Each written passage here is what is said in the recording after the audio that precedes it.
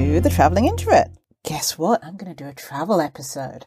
It's been a while. There's some less traveling going on. But I want to talk about cruise ships. I have been on one. I'm contemplating going on another. And I have many people asking me, and I see a lot of videos also going on about, well, the extroverted people will want to do all the partying and the introverted people blah, blah, blah, blah, blah, blah, blah. And so, and generally not covering the information that you want about cruises. What I will say is that most cruise lines do what is called sort of traditional dining, where you are sat at the same table every night with random humans. If that is not something that you are into for various reasons, I recommend NCL because you can eat at any time and anywhere, and or Virgin, except for the Korean barbecue place, because you can go and eat when you want, where you want, and you are not forced to sit and socialize with complete strangers who you may or may not like for the duration of your cruise. One thing I will say about cruise ships is there are a lot of hidden nooks and crannies where you can just sit and read a book and no one will bother you. Or just watch the water go by.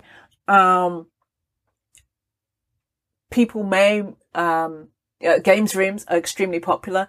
Definitely made friends in the games rooms.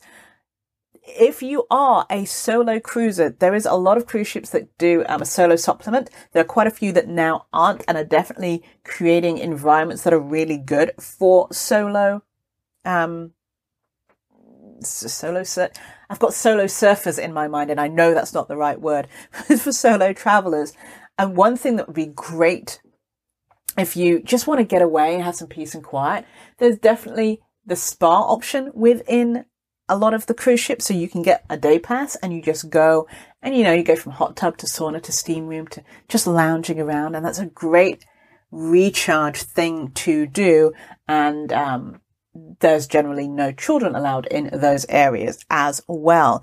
If you are into trying different types of cocktails, that is one huge plus point for maybe all-inclusive places, but also, on cruise ships, because you've already possibly bought a beverage package, you can go and try things that you wouldn't normally try, or you're not sure about, or any of the above, and you can go and sit and have a cocktail or a beverage or try something in any way that you want, or take it back to your room and enjoy the water. I highly recommend getting a balcony,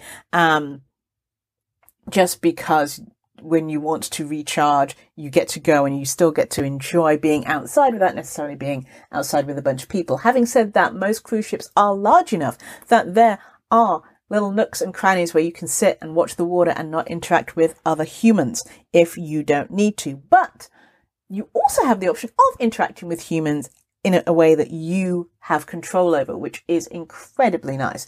But being able to try all sorts of food, being able to drink all sorts of drinks, there's games, there's arcades, there's all sorts of things to do when you want to recharge and be by yourself. And there's lots of things to do with other humans.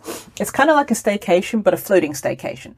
I've probably talked about staycations before, where you would go and stay at a hotel, maybe in the town that you live in, or maybe the next town over, if you want to get some work done, or you just want to recharge, or you just want to treat yourself. And so this is a different version of that just happens to be floating, and maybe you get to travel to a couple different islands while you are at it.